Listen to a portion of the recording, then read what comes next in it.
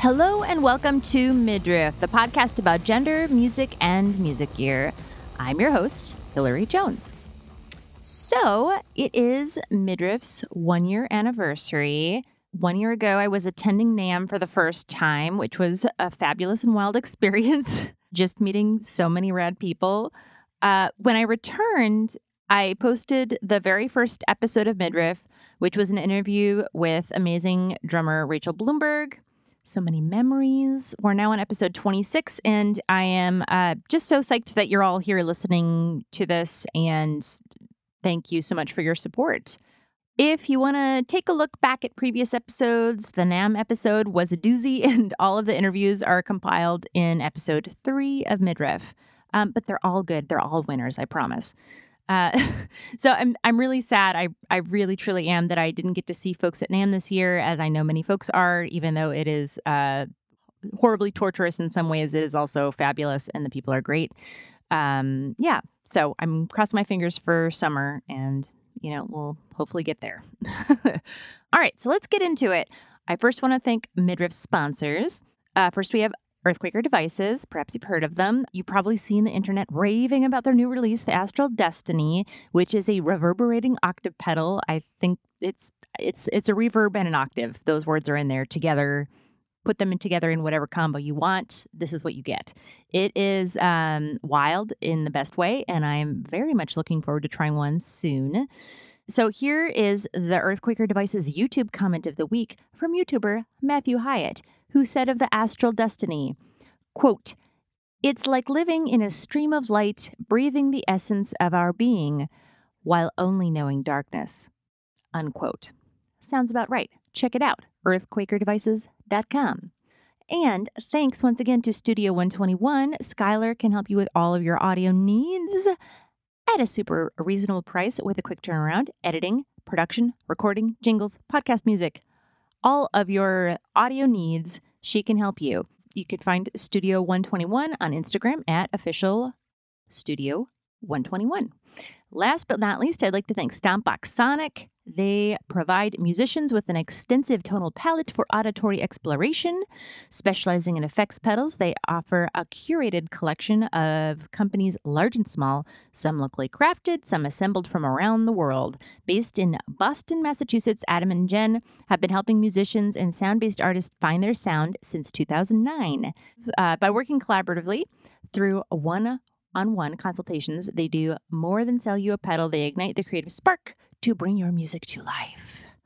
And they are fabulous folks. You should check them out. Even if you are not in the Boston area, they have a ton of rad pedals available on their website. So check them out on social media or at stompboxsonic.com. These sponsors support the podcast, and I hope you support them too. You can find links in the show notes to sponsors and to the Midriff Instagram, Facebook pages, website, whatever else you might need. All right, so today's interview is with Barb Morrison, who is a rad producer and musician. They have worked with Blondie, shared the stage with Ramones, played with members of the New York Dolls. What more do you need? Nothing. You don't need anything else. This is it. They have a ton of great notes in this conversation around like songwriting, what it means to be a producer, even like mic and recording tips. There's a lot. So I think you're getting a lot out of this episode. So check it out. And stick around after the interview where I dig into an application of the Music Gear Bechdel test, which I'm going to informally call, can an ad pass the test if the musician is wearing a bikini top? It's the question on everyone's mind, I know. So, but for real, this is a question that keeps coming up. Stick around, listen to it, see what I'm thinking about it. I'd love to hear your thoughts as well. All right, let's get into the interview with Barb Morrison. You wanna bring it, you better do it right. You're gonna ring it, and don't hit it light. You want it all in, come on and take a shot. You better make it good. Make it good.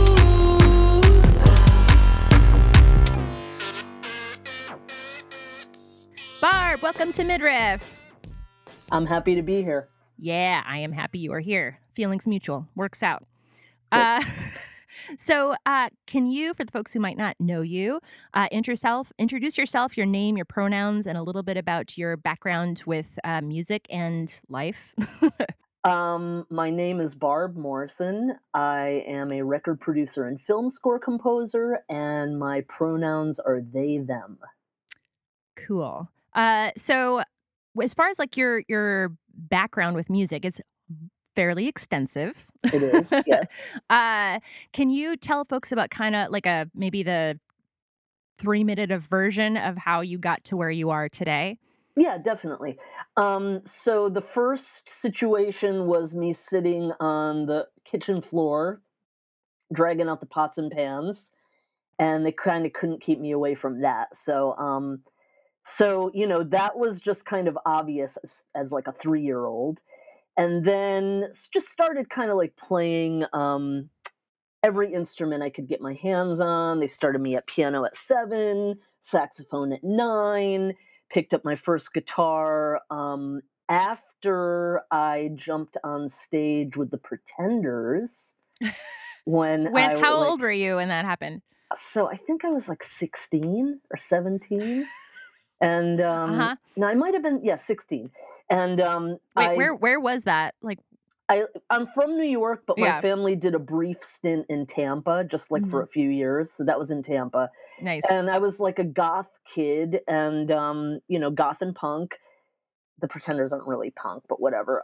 It's fine. Great songwriters anyway. And jumped on stage and I got to sing one line of Tattooed Love Boys, which was this great song by the Pretenders, and I got like, pummeled by security. And then, and she actually was really cool. She turned to the security and she was like, be careful. Like, Oh, like telling the security, like I was little, I was right. Like actually this is a little. kid. Yeah, So, yeah. so then I went home that night and I was like so psyched. I was just like, I have to get a guitar. I have to get a guitar. So this was before the internet. So I had to kind of like put the word out to my friends, and I bought a guitar the next day for $15, Wow. and I just started learning how to play guitar. And so then, What? Wait. there was a What lot was of, the? Hold on. What was the guitar that you got? it was just like this crummy acoustic guitar. It was just Did the something that was job. like a banger. And that Christmas, my parents actually bought me a Fender Strat. So Nice. they kind of believed in me, but they didn't believe enough in me to like go to music school or anything, which I'm kind of glad about because I don't think I would have liked music school. So then that just took off. I was experimenting a lot with mind altering substances. Uh huh. And then I just was like, okay, I'm a teenager, I'm 17. It's time to get out of here and go back to New York. So I hit the streets of like, I basically, from there kind of grew up in Chelsea in the East Village in New York City. Hmm. And it was the 80s, and there was some really cool stuff going on in New York City in the 80s. It was like it was still dangerous and it was still rough and tumble. And one of the first gigs that I got was to play saxophone it was like a semi New York Dolls reunion.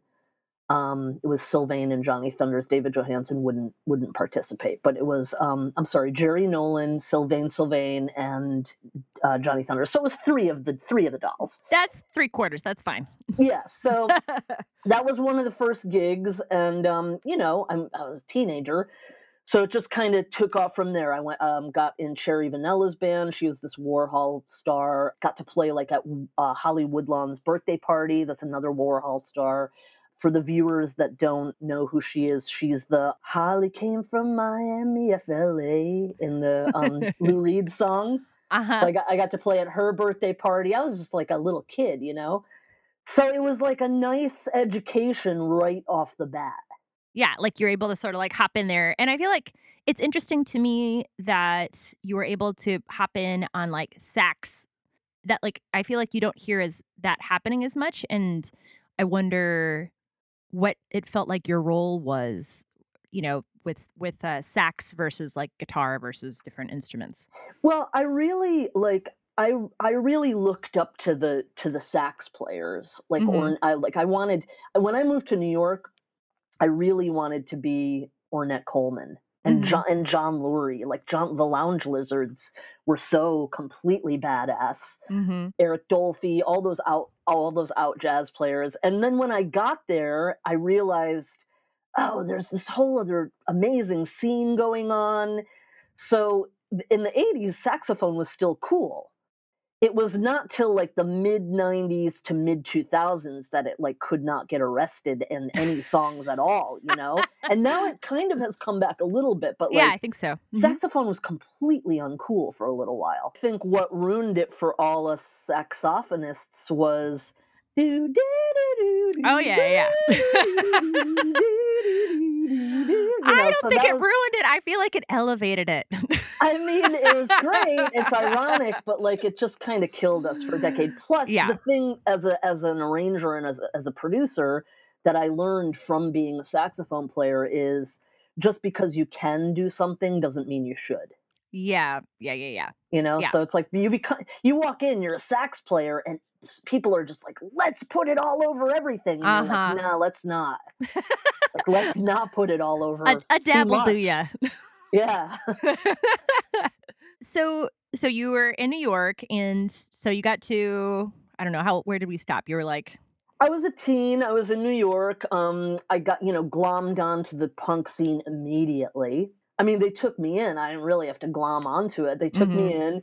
I got in a band that we got signed a bunch of times. We were on 3 labels. It was this band called Gutter Boys, like these really cute boys that wrote like great pop hooks, but like came from punk rock. So it was like we were kind of like a punk band, but like once the major labels got involved, they were like, write that ballad. And okay. Yeah. So like we started off touring with the Ramones and the Stray Cats and all these like cool kind of punky-ish bands. And then the next thing you knew, we were like opening for Bryan Adams. Right. You know? But I mean, that was cool too, but it was just, it was the 80s, 90s. We were everybody in the band was super cute. And so, everybody, like all the cool photographers at the time wanted to take our picture. The lead singer was gorgeous. So like all those guys, like everybody was in love with him. So it was just, we got shot by like Bruce Weber and Allen Ginsberg and all these great photographers. And so it was just a cool ride, it was 80s, 90s. Cycling right along with that was my own drug and alcohol situation, and that finally took me down around 1989. And I got clean and sober, and I've been clean and sober since then. So that's like a kind of like my pre-history of like falling off the stage with a Marshall stack on top of me and asking everybody the next day, so what exactly happened? But it was good. It was good. And then so from there, I got a deal of my own on RCA as a solo artist. I got signed by the president of RCA, this guy Bob Buziak. He's no longer alive, but he, the typical thing that used to happen back then was you'd go in gangbusters on a major deal, and then Bob, for instance, he was the president of RCA. Right when I was going to mix my demos, I get a call, Bob Buziak has been fired, so you've been shelved. And that was like a typical thing that happened, because they were giving out, record deals like candy back then. Right. So you just were lucky if you made it past a certain stage without getting shelved. That was short-lived. I went back with the guys in Gutter Boy. We put out this record on Mercury Records. We did pretty good. I mean, we were all right, but it just kept not being for me. Like, I didn't just want to be just a sax player. Yeah. I was a multi-instrumentalist, I was a singer, and I was a writer. So I was just like, I'm just going to kind of do this other thing. So I left that band. I started my own band, and we never got signed in that band, but we did, we toured with Lollapalooza, and we did some great shows. So it was, it was really fun. It was a really fun time. I mean, I definitely can't complain about my life in bands, but I am definitely glad I'm not in a band right now. Why is that? Glad. Why is that? It's funny because I've turned into like the group therapist for the bands now. Like in the Metallica documentary. Yeah, Did yeah, actually. you? And I mean, I know, I kind of know how that all goes, but I think that what happened for me was once I put down like the drugs and alcohol and really, really wanted the spotlight on me, Mhm. I think I just became a little bit more like I wanted to help all these great people tell their stories. Yeah. And that feels so good to me. And it's like, I just always get so frustrated because I know so many talented artists. Yeah. Like, I know so many people that are just like the most mind blowing songwriters. And then I'm like, how come no one's heard you? So I just kind of got a lot of fulfillment starting off that way, going like, hey, I'd rather put my energy here and help you. I can see what you're kind of doing wrong that's like standing in your way. Yeah, yeah. And so, like, just kind of my, I don't know, maybe just that little segment that I just told you about, maybe that kind of primed me into, like, being on the punk scene, arriving, like, with a bunch of jazz knowledge, and then getting involved in major labels. It was like all this aspects that were like, lots of cool musical stuff, not giving a shit. So not giving a fuck, like in the punk rock scene, and Yeah. then kind of shining it up a little bit so we could make it like okay for the listener to be like, Yeah. oh yeah, I like this, Yeah, that makes a lot of sense. Like, it feels like you're just like, you have all of these different skill sets and sort of they all like magically came together in where you currently are right now. True. And also I realized the more I became a studio rat, I realized that not that I know, I'm an introvert that actually plays an extrovert on TV. Yep. I'm not really like the spotlight person. I'm more of like a little bit like, let's just kind of be in the lab. Yeah, yeah, yeah. Yeah. So Yeah. So what has been happening for you during quarantine? when it hit, we had, me and my team, because I have this team of engineers, Mhm. we had 6 weeks of work just like pulled right out from under us. Yep. So that was like, whoa, what are we going to do here? Right. We were in the middle of making two records. I had just finished the Asia Kate Dillon record. I mean, they had a whole like a record release party planned in New York City. So Mhm. it was just, we all were like, it came to a grinding halt. And I got nervous for a little bit. I was just like, whoa, my job is very one on one. It's very close to people. Mhm. And it's people shouting and breathing hard. So it's What's the matter? like, I don't understand. yeah. So I was like, this is going to be bad. So Yep. we kind of had like a standstill for maybe 2 months. That weird 2 months that happened to all of Yeah. us where we were like, I don't, we all watched, what was the name of that movie that was out at that time? Pandemic. And we all were like, is this really happening? And then I thought, I had been I only had like a few of my music mentor artists, which is kind of this, I was really just starting it out Mhm. right before the pandemic hit. It's done on Zoom and not to sound too corny, but it's like a little bit like life coaching with music or songwriting. It's Yeah. just, kind of like doing therapy with somebody and trying to get their real truth out in their songs. So I had two of those people that I was working with, two artists, and my wife was like, I guess you could just kind of start focusing on that. And I was like, I guess. Like, and then I just started putting it up on social media, like saying, we're doing this, we're all stuck at home. Mhm. And it just took off. It was great. Like people just took to it so well. Yeah. So, we're all sitting here in our PJs now, writing songs together. And then once we kind of loosened up a tiny bit, one of my engineers who, me and him kind of created like a pod, I guess that's what people are Mhm. calling it. He wasn't really going out and seeing anybody, and we Yeah. certainly weren't. So he would come to my home studio because we just felt safe together. We'd keep masks on, of course. Mhm. And then he and I would do like remote sessions with people so they could kind of, I was still producing and I was still Mhm. doing my, 10-hour days. Like it was just like the studio, but we just didn't have the person in the studio with us. Yeah. So we'd get them on Zoom or whatever. I could coach them through their vocal if they had Logic or something, and then they just pop it over to us, and we'd be making the track for them. So it was a little bit like normal, but everybody's just not in the same room. And the music mentor stuff is great. Then, it's like everything from like, I wrote one song, only one song in my life, and I don't know what to do with it. And can I write more? Like there's that person on one end of the spectrum. And then on the other end is like, veterans that are like, I have like 5 records out and some of them have done good, but now I'm having a writer's block. And what do I do in quarantine? Yep. If I don't play an instrument or something like that, Right. So it's just been everything in between. Plus people, asking me like, how do I don't know, I'm just going to pick something. How do I change the velocity and the MIDI notes on Logic? Things like Right. that. Like Very technical versus more like deep down emotional, I'm stuck kind of thing. Yeah. So it's been really cool. I mean, I didn't think it was like a blessing came out of the pandemic for me, Mm-hmm.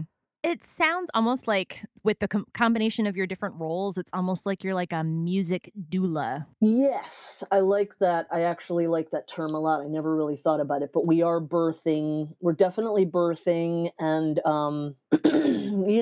that I think is my favorite part of the process is it always has been when people walk into the studio and they don't have anything. It's just like invisible air. And then that night they walked out with a fully formed song and we're all looking at each other going, where did this come from? Like, where was it before? Where was it 10 hours? Was it sitting 10 hours ago? Was this sitting in the song waiting room waiting for its number to be called? Like, where was it?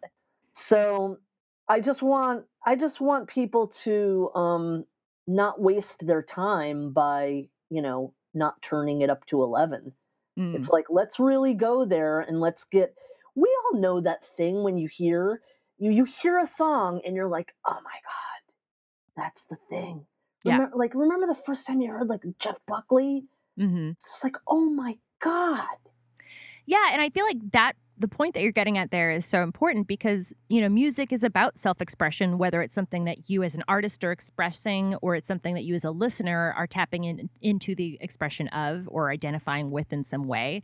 And so like when you're only seeing one type of person who is expressing something, the likelihood of someone maybe getting at that in the same way might be different. Yes. And this is also, it's kind of miraculous when it happens. That's why it goes, it gives you chills and it makes you cry and makes you jump. It makes you dance. It's really miraculous. And it is magic. We're assembling vibrations. It's a very odd magical trick. Like, it really is. It's like magician work, totally. All right. How about we scoot into a little bit around like gear and gender stuff? Okay. Is that cool? Yeah.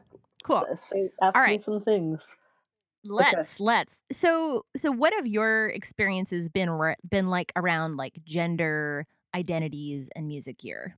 Gear, interesting. I can tell you that being a young, not male saxophone player walking into a saxophone store was always like, the old dudes in there would always be like, oh, how cute, and then like I'd walk in and they'd just be like, okay.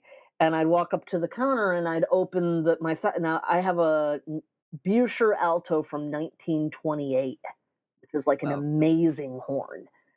And they'd be like, oh, how cute. That's so sweet. And then I'd open my case and they'd all crowd around it and go, where'd you get this?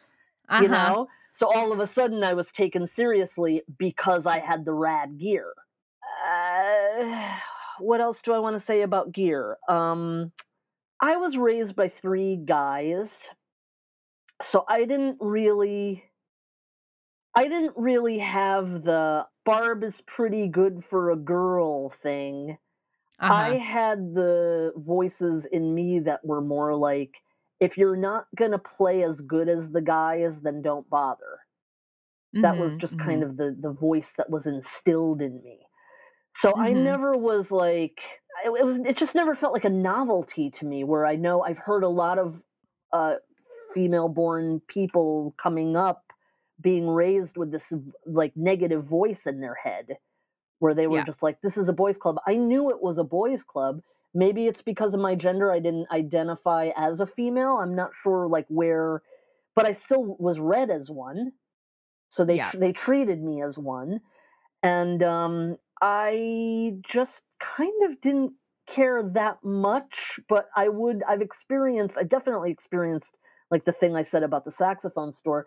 And, Gear, Gear is definitely still a boys club, but I know that there are some cool companies. I mean, Earthquaker pedals, they're all so cool over there. They're so wicked, and they have such cool, interesting pedals. My God, I mean, it's just so. I'm a horn player. I play clarinet too. I was playing clarinet through some of these Earthquakers about a couple weeks ago, and it's that's just good. wild. What were you playing? Well, or like what pedals were you using with the clarinet? Do you remember? Oh God, I don't even remember. I think I was using the Aqueduct, maybe, and the Organizer, and something else. One of the bigger ones. Let me see what's up there. It was one of the bigger ones. Now I don't have my glasses on, so I can't see. But I was making like I was making some film score type stuff for something, and it just was so. It didn't even sound like a clarinet. It was great. That's so cool. So I really appreciated the way they approached me, and like what a cool company they are, and they just try to like pull from all different walks of life of musicians, which is what we need. That's what music is. Right. So Gear is a boys club for sure, but do we care? I don't know. Do we like screw them, like we're going to still play. So I've experienced the whole thing. I've experienced worse things in the studio than I have with Gear. That was my follow-up question, because actually I recently had an interview with Sarah Lando from the Julie Ruin, and I think she said something about how like she saw the studio as sort of like the last bastion of sexism, more so than other spaces perhaps. And I was going to ask you that because you spend so much time in the studio. Like, do you feel similarly? I feel like the opposite of what I just said, where I actually have had to prove myself. Yeah. It's a bummer, but it's the truth.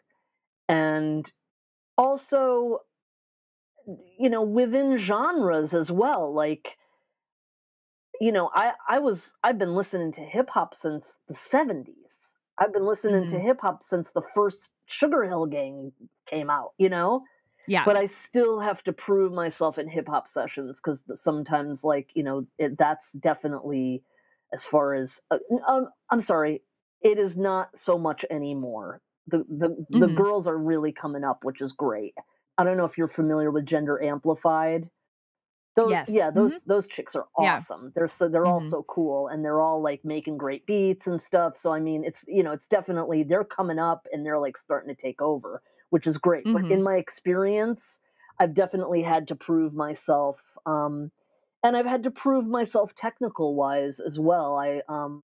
I used to be in this producer team called Super Buddha, and the combo of the two of us was, he would stay in the control room and kind of like, mess with the compressors and get the faders happening. And I would be in the live room miking the amps and miking the drum set. And anybody who's ever done it knows that like miking a drum set is a science. Yeah. And I just remember one time I was standing outside the studio with this band. We had just gotten like their first takes up, where we were like checking to see how their drum sounds went. And then like, we took a break and we were all going downstairs to smoke, and it was all dudes, and they're all talking to each other, and I'm standing there smoking with them, and they say, wow, he really got us a great drum sound, huh? And I'm like, bitch, who do you think mic'd that kit? Like, who do you think knows, like, an RE20 goes inside and a D112 goes outside, or whatever I used that time. I actually don't Yeah. even use that combo anymore. But Well, that's good to know because I actually was wondering that. So, but you know, it's a science, and it's like I was the one in the room doing it, and they completely overlooked Mhm. me. They saw me doing it, and they Mhm. completely overlooked me. So it's just like I think that there's a certain amount of having to be a little bit louder. I hope it changes soon. I think it is, like I said, all those women from Gender Amplified are so rad, and they're all like the first person that I ever worked with from Gender Amplified was somebody named Ebony Smith. She just walked into the studio. I hired her as an engineer. She's an excellent producer as well, but I hired her as an Mhm. engineer. She just walked in and like started just like ripping up the patch bay and like Oh, patching wow. things, and I was just like, Yeah. damn, we need more of this. Yes. So I'm not too worried, you know. Do you have thoughts on why maybe you didn't have that experience as much as a performer versus like in the studio? I did probably have a little bit as a performer as well. You know, as you know, I work with Blondie. I mean, Debbie Harry is the ultimate chick in the band. You know, she's the Mhm. ultimate. And still, she just, like, couldn't care less. She's just like, "Whatever." Like, she's just like, "What," you know, if they wanna act that way, it's, you know, and I think I was always a little bit more like that. Mhm. I One of the guys in the last band that I was in said, "You're," like, they were moving amps, and I didn't really feel like moving the amps that day, and he just turned to me and Uh-huh. he was like, "You're only a girl when it's convenient." And I realized I was like, I guess I do kind of play this a little bit. Like sometimes I do. I don't know. There are so many badass women right now. There's so many badass women that I'm wondering, do you think that this is still an issue? It doesn't seem like it to me. You know, from the people that I talk to, it definitely seems like it is, but that it happens differently to folks differently based on a combination of like their experience, their age. Mm. I think things are better now than they used to be, so maybe they had more of it then and than now. I also think it depends on setting. So like some people experience it more live, some people experience it more like at a gear shop, some people experience it more recording.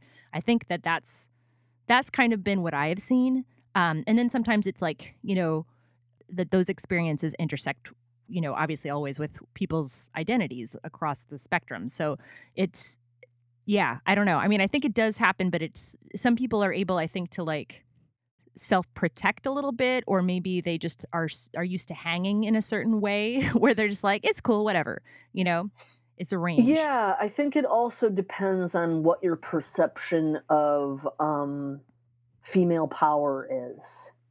Mm-hmm. You know, I see female power as like so strong and Mm-hmm. so powerful and so sexy that like I just don't oh I just when I see women or trans people or even non-binary people, when I see them Mm-hmm. own it, there's nothing that can compete against that. I think maybe I don't know, maybe Yeah. that's why guys are scared of it. Maybe that's why they act the way they do, but like so I guess it just depends on how, you know, if you're female or female identified or part of you as identified as female.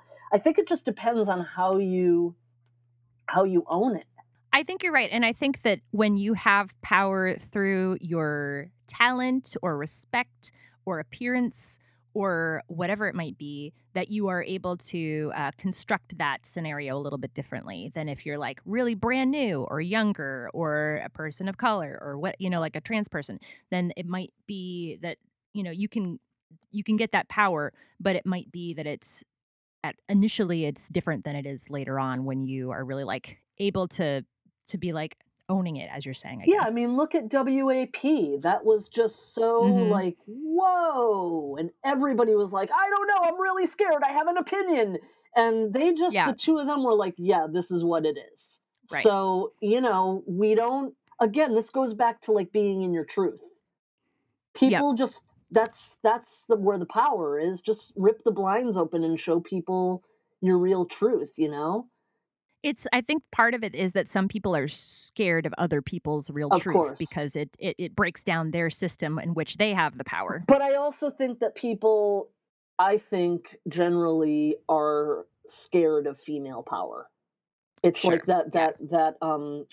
the cartoon thing that's in the you ever see Pink Floyd The Wall?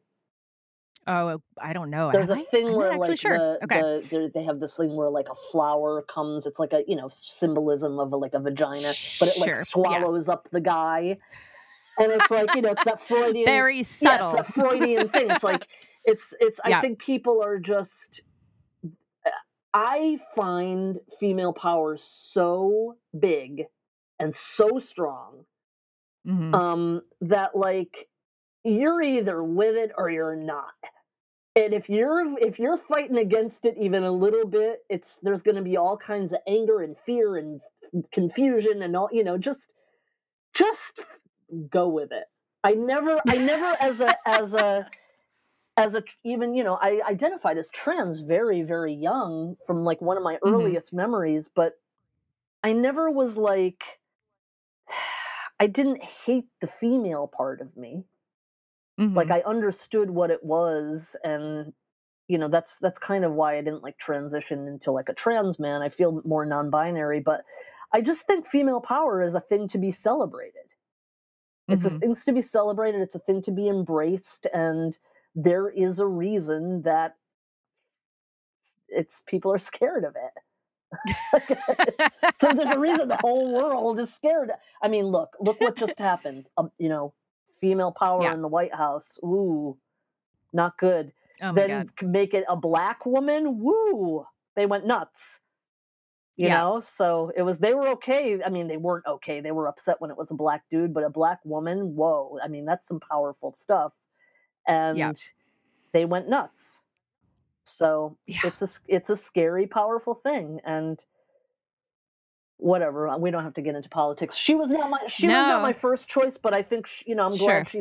I'm glad she's gonna do something. You know, I'm glad she's Yeah. gonna be in there doing her thing. Right. Right. Yeah. It's interesting because it functions similarly. It's like somebody where whatever the setting is, whether it's politics or music or whatever, it's like you see someone who is disrupting the power hierarchy that you were told is supposed to be Mm. there, and then people get threatened and they feel like they need to attack Yeah, literally. out of this weird out of yeah, literally in this case too, out of like a threat Yeah, to their own what they've been told is owed to them. yes. Yeah. It's they're gonna get swallowed up by the Pink Floyd flower. Uh-huh. You can tell I did a lot Um, of drugs, but I haven't since I 1989. But they're still in there somewhere. they're still Yeah, in there. I like that you could go back there if you needed I it. can. Yeah. Uh, so, so for your personal production, like gear, like what are your go-tos as far as when you're in the process of songwriting or producing? Like what gear are you doing, or how does that work I'm for a you? straight up Logic user on my own. Mhm. Mhm. I prefer massively not to engineer, although I will if the budget is not big enough. You know, usually a lot of times on film scores and stuff, like the budget isn't big enough or whatever, so I'll have to engineer. Yeah. But if it's me engineering, I'm straight up Logic. I've been Logic since Logic 4, so that's how long I've been doing Logic. Uh-huh. But you know, most of the people on my team, a couple of them are Ableton, most of them are Pro Tools. But for me, I don't know. I kind of look at Pro Tools and I'm just like, it just seems so it's very difficult. I'm just like, just why do you guys like this? On my home studio, I have you know, the regular old home stuff. I got Novation Launch Key, and I got, Mhm. you know, the Scarlet. I got like all that easy stuff at home. I Yeah. have a pair of NS10s, Yamaha NS10s that actually have an amazing history behind them. They were the Hmm. original monitors from Green Street Studios, where Fight the Power was recorded. What? Come So on. you can Whoa. Wikipedia that. But yeah, so I was That's lucky enough awesome. to get those. I have those NS10s and I have Oratones, and I get made fun of a lot for that gear situation, for that monitor situation. But honestly, I work long hours.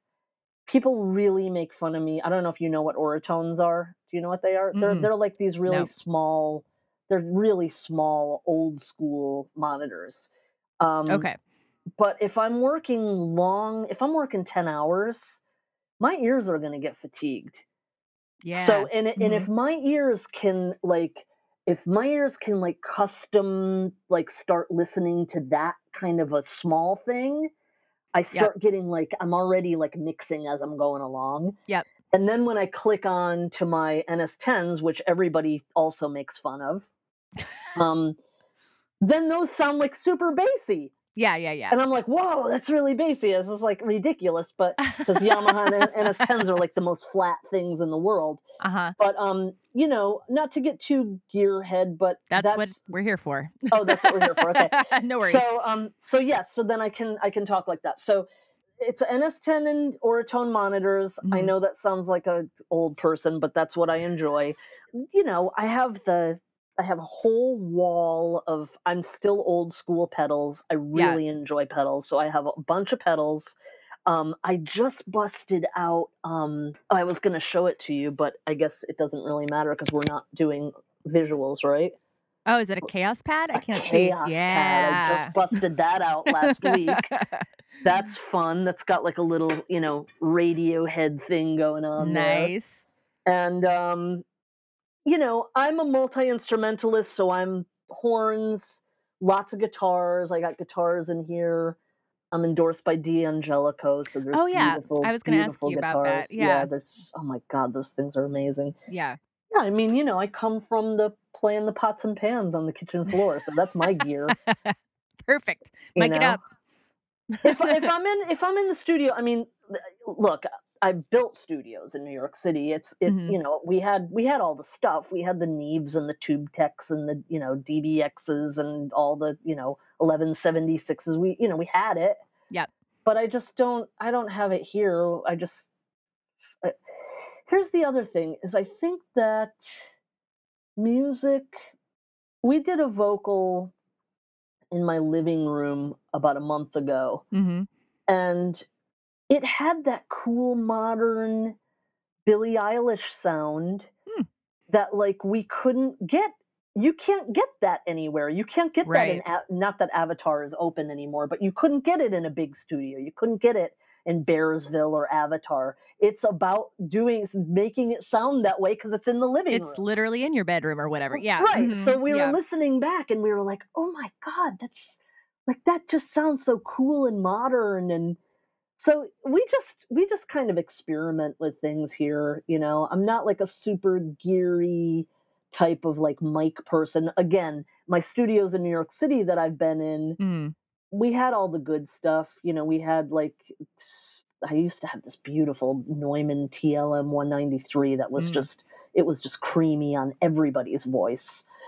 And but you know, I use something like versatile now, like a 414. You Yeah. can use that on anything. It's just you can get it to be like glassy if you need it to be glassy. If you switch it, you can. One of my guys actually used it on a kick drum, Mm. and I was like, "Are you Huh. nuts?"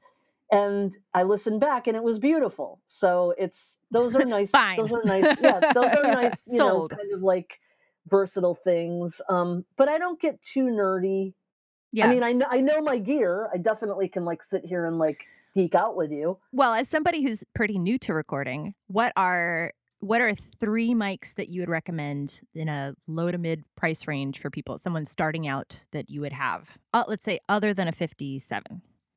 I wouldn't say a 57 just Yeah. because that's a I live feel like mic. everybody's like 57, but yeah. Yeah, 57 is really a live microphone. That Yeah. was like the you know that was like the crap we had on stage at Yeah. CBGB's. You know, Mhm. I mean they're great, but they're like it's like a truck. It's like they're just you know Yes. they're meant to be They're like meant to be spit in and thrown on the you know ground. throw Yeah. yeah. So 414 would be my to me my most versatile Mhm. thing that is like in the lower range. Some of the better blue microphones I think are kind of cute. I mean, they're good, you know. I don't know if I like the cheaper ones. Yeah. I don't want them to kill me because What do you No, well, what do you like them on? I guess would be my question. Okay, so here's the thing, Hillary. Mhm. This is one thing that I learned like when I was when I was in charge of miking all the stuff. Yeah. Mic can sound different. A beautiful, you know, a Neumann, the best Neumann that there is, Yep. can sound. I mean, what would that be? Like a U87 or some Yeah. beautiful thing, right? It's just going to sound different on everyone's instrument, everyone's drums, everyone's the timbre or whatever you call it of people's voices. Mhm. So this one studio that I said I built, which was in Greenpoint, we only had two mics there for vocals. We had that TLM 197 and we had, was it 197 or 193? TLM 197, I think. And then we had this gold Lawson. Mhm. And it was two ends of the spectrum. The TLM was super warm and dark, Yeah. and the Lawson was nice and like shiny, but still each one sounded different on different people's voices. Totally. So you can't be like, oh, I got this Neumann and it's going to sound great across the board. It really is just about how Experimenting forever. I like how my voice sounds on an RE20. Mhm. That's a kick drum mic or like a broadcast radio mic. Right. But I really like how that feels on my voice. Mhm. It's just you gotta experiment, and I just try to make sure people know that there's really like no rules. Mhm. If you're gonna go to like Berkeley School of Music or Juilliard, Right. they're gonna give you all these rules. It's like in the end of the day, there's not really rules. It's just you just gotta figure the stuff out and feel what's good for you. You know who Steve Lillywhite is? Yes. I'm friends with him. A long time ago, I called him and asked him, I was like, Steve, how do you get a great snare sound? I thought he was going to like tell me like the perfect recipe, you know? Mhm. And he just was like, Barb, you know what you like. Just start experiment Turn the knobs. until you hear what you like. Mhm. He was like, because what I like might not be what you like. Yep. So I just want people to have that freedom. Like I can't be like, oh, use this thing and it's gonna make all your troubles go away. It's just I just said my monitor combo, and I'm sure there's people out there going like, ew. Why would you want to listen on those? Yeah. Well, I think I mean, that's the nice thing about it though, right? Is like people can both like make do with what they have or be creative with what they have. But also like that each new piece of gear can open up a new set of possibilities that might be exactly in realm with what people traditionally use it with, but you could, mic something totally different. Like this one sounds really good on kazoo or whatever, like. Do you really use kazoo? I don't, but come on. Do you? I just want to. All right, I've got dreams. You can't tear my dreams down. You can never have we ever heard a serious kazoo song in our life? Ever? Can you name one? I can't name one. I can't. I'll be honest. Once you hear it, it's funny. It could be the saddest song. But like you said, you had the clarinet, and I feel like you could probably find a way to run enough pedals, like through an octave and a delay with a kazoo, to make it sound cool. Maybe. Actually, you might be right about that. I bet it could be very, very like textured. Yeah. I think I have a challenge on my hands. But a lot of people see clarinet as like a funny instrument. I started playing clarinet. I was in the Antony and the Johnsons. I don't know if you know who that is. I was in their orchestra. Yeah. And that was all like super, super dark, sad. So, there was nothing funny about it, but you could be funny with it, I guess. Yeah, I look, gear is gear. I grew up on a Fostex X15, which is like a cassette 4-track. And I just had to get crafty. So I couldn't be like a super gearhead. I had to figure out like what you just said. It's like take a kazoo and start making like noises till you get something weird. Yeah. And so I think it's more about, yes, gear is great and it can enhance stuff, but it's not going to be your savior. Yes. Yeah. You have to know, you have to have a plan or have, be able to experiment with it enough to be able to get somewhere, and that it's not the thing itself. Right. Yeah. So what's something gear related that you learned that you feel proud of? Something gear related that I learned that I feel proud of. I have to say, again, I'm not trying. Well, no, I am going to give them a shout out. Mm-hmm. Um, those Earthquaker pedals, Mm-hmm. because they're so they're complicated and simple at the same time, Yes. and they're extremely versatile. And I have a bunch of them, and I still feel like I have like barely scratched the surface with them. Yeah. So, like I said, I was like messing around with a clarinet last week on them, and I feel like that's just like the tip of I mean, look, I put the guitars run guitars through them all the time, Mm-hmm. but I feel like I've barely scratched the surface with them. I feel like there are so many unique things that could be done with those pedals. So I think that that's a thing I'm very proud of, which I'm just like, I've kind of got it down. I kind of got the Earthquakers down, but I Yeah. also feel like very teachable. I'm having a teachable moment with them as well. Right. So I feel good that like I've jumped into those. It's a deep end, the pool there, but just doing the clarinet through it. I mean, doing vocals through it. Totally. When we recorded a bunch of the Gina Volpe stuff, Mm-hmm. her solo stuff, we did some vocals through the Earthquaker, and we also did we did some cool trippy guitars, Mm-hmm. real spacey sounds. She's got that Enzo pedal. Yeah. Mm-hmm. Oh my god, that Yeah. thing's so cool. Totally. So that's kind of proud. I mean, I don't know really what you mean by proud, but It's up like to, I mean, I feel you get to define it.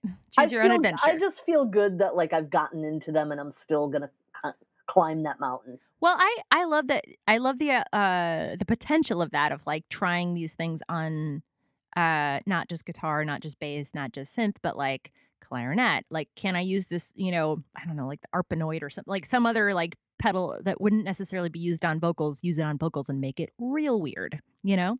Yeah, like run a vocal through that bit commander or something. Right. It's I ran the data corrupter through like tiny electronic drum kit thing, oh wow, and that was real fun. Yeah, great. like a toy, one of those toy ones with the pads.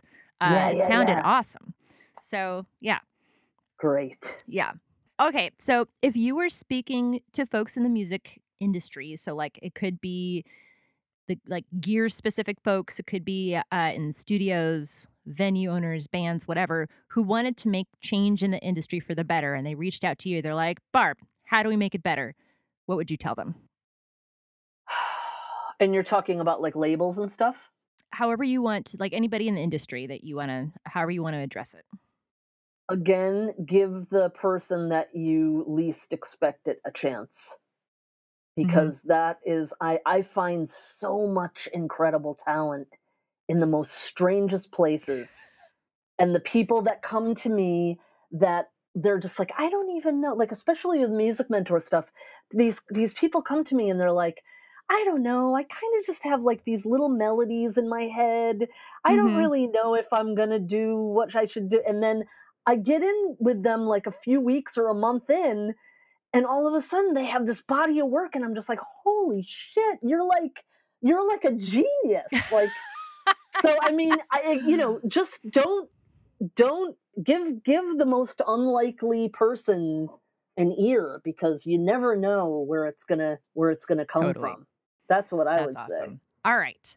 That is fabulous. I appreciate that hot tip because I think people need to hear that more often.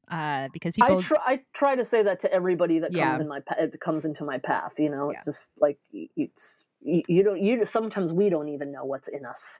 Hmm. Oh my God. Wow, that's very deep. Yes.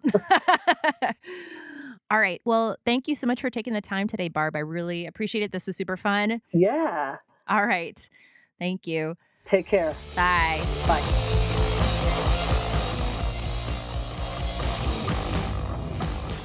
Barb just had so many good stories, like hot tips around gear and mics. I know I learned a lot. Hopefully you did as well.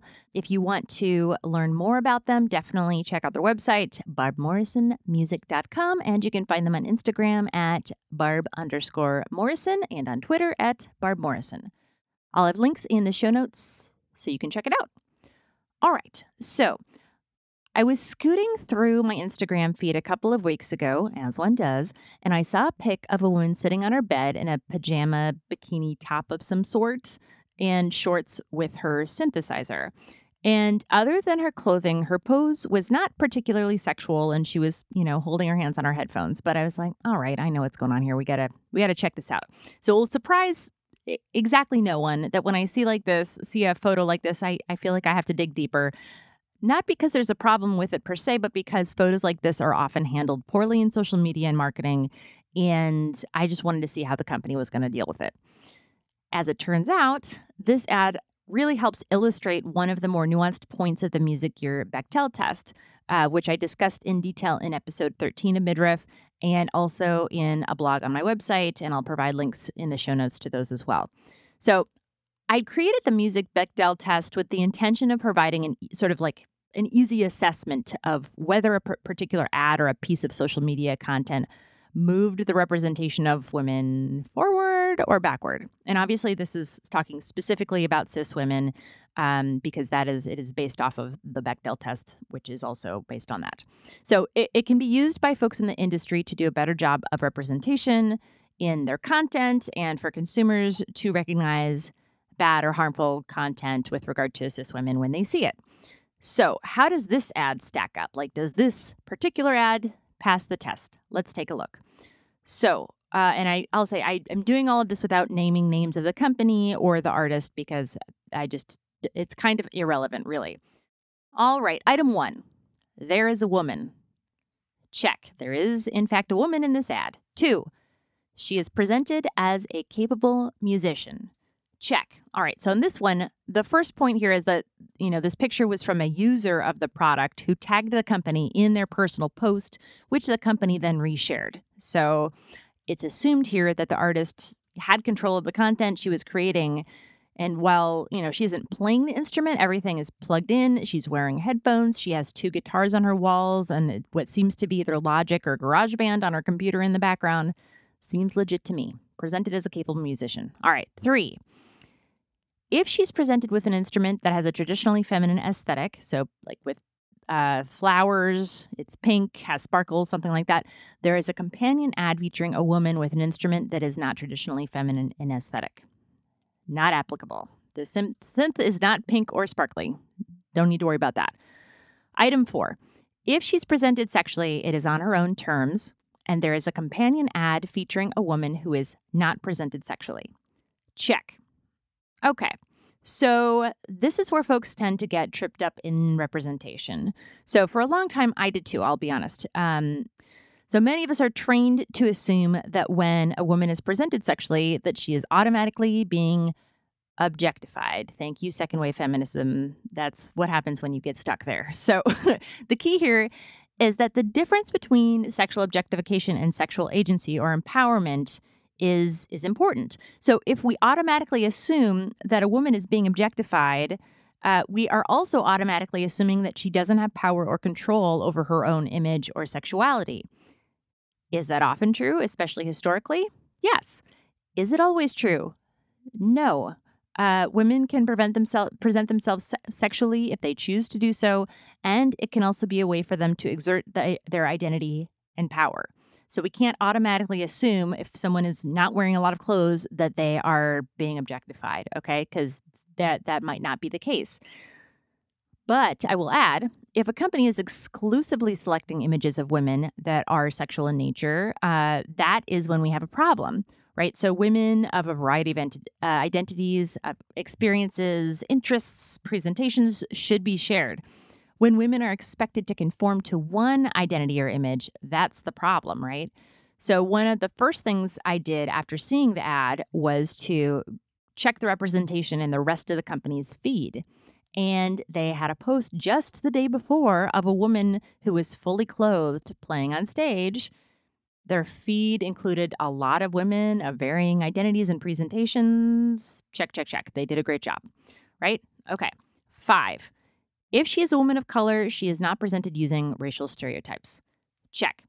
She is a woman of color, but she is not presented using stereotypes, and also it's her own picture. So there's that. All right. 6, if she's a trans woman, her identity and pronouns are respected. While I am not certain about her identity, she does not state that she is a trans woman, so not applicable.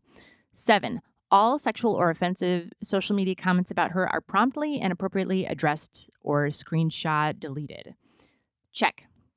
So there are more than 600 comments on this post. And, while I would have preferred they'd gotten to them a little bit faster, I think I saw this post pretty soon after it was put up. I had run across comments like, look at those droopers or, things like that, which were later deleted. The company responded overall very diligently and clearly to pretty much all of the negative comments, which is wild. They were, educating folks about things were relevant. And that must have been a ton of work for their social media manager. And, what that says to me is that they are not phoning it in. Like they're on board. And that said, I don't begrudge folks for just deleting offensive comments and choosing to go that direction. That is perfectly fine. But the issue is when you don't do anything and you just pop a picture up of a woman and let anybody say whatever they want. That is not cool. I saw another ad from another electronics company the other day featuring a lot of I'm not, comments. So it was a woman who looked, she was standing there looking attractive. And, people were like, I'm not even looking at the gear. And is that a Gibraltar rack? Ha ha ha. Kind of comments like that. I was just like, ugh. All right. They did nothing to address them. All right. No check for them. So that's a problem. They're clearly phoning it in. All right. So what's the verdict on this ad at hand? They passed. And that, my friends, is how a picture of a woman in a bikini top can pass the Music Year Bechdel test. So if you have any thoughts or ideas about the test or about particular ads or social media, please reach out and let me know on my website, HillaryBJones.com, where you can find literally everything midriff related you might want. So thank you so much for listening.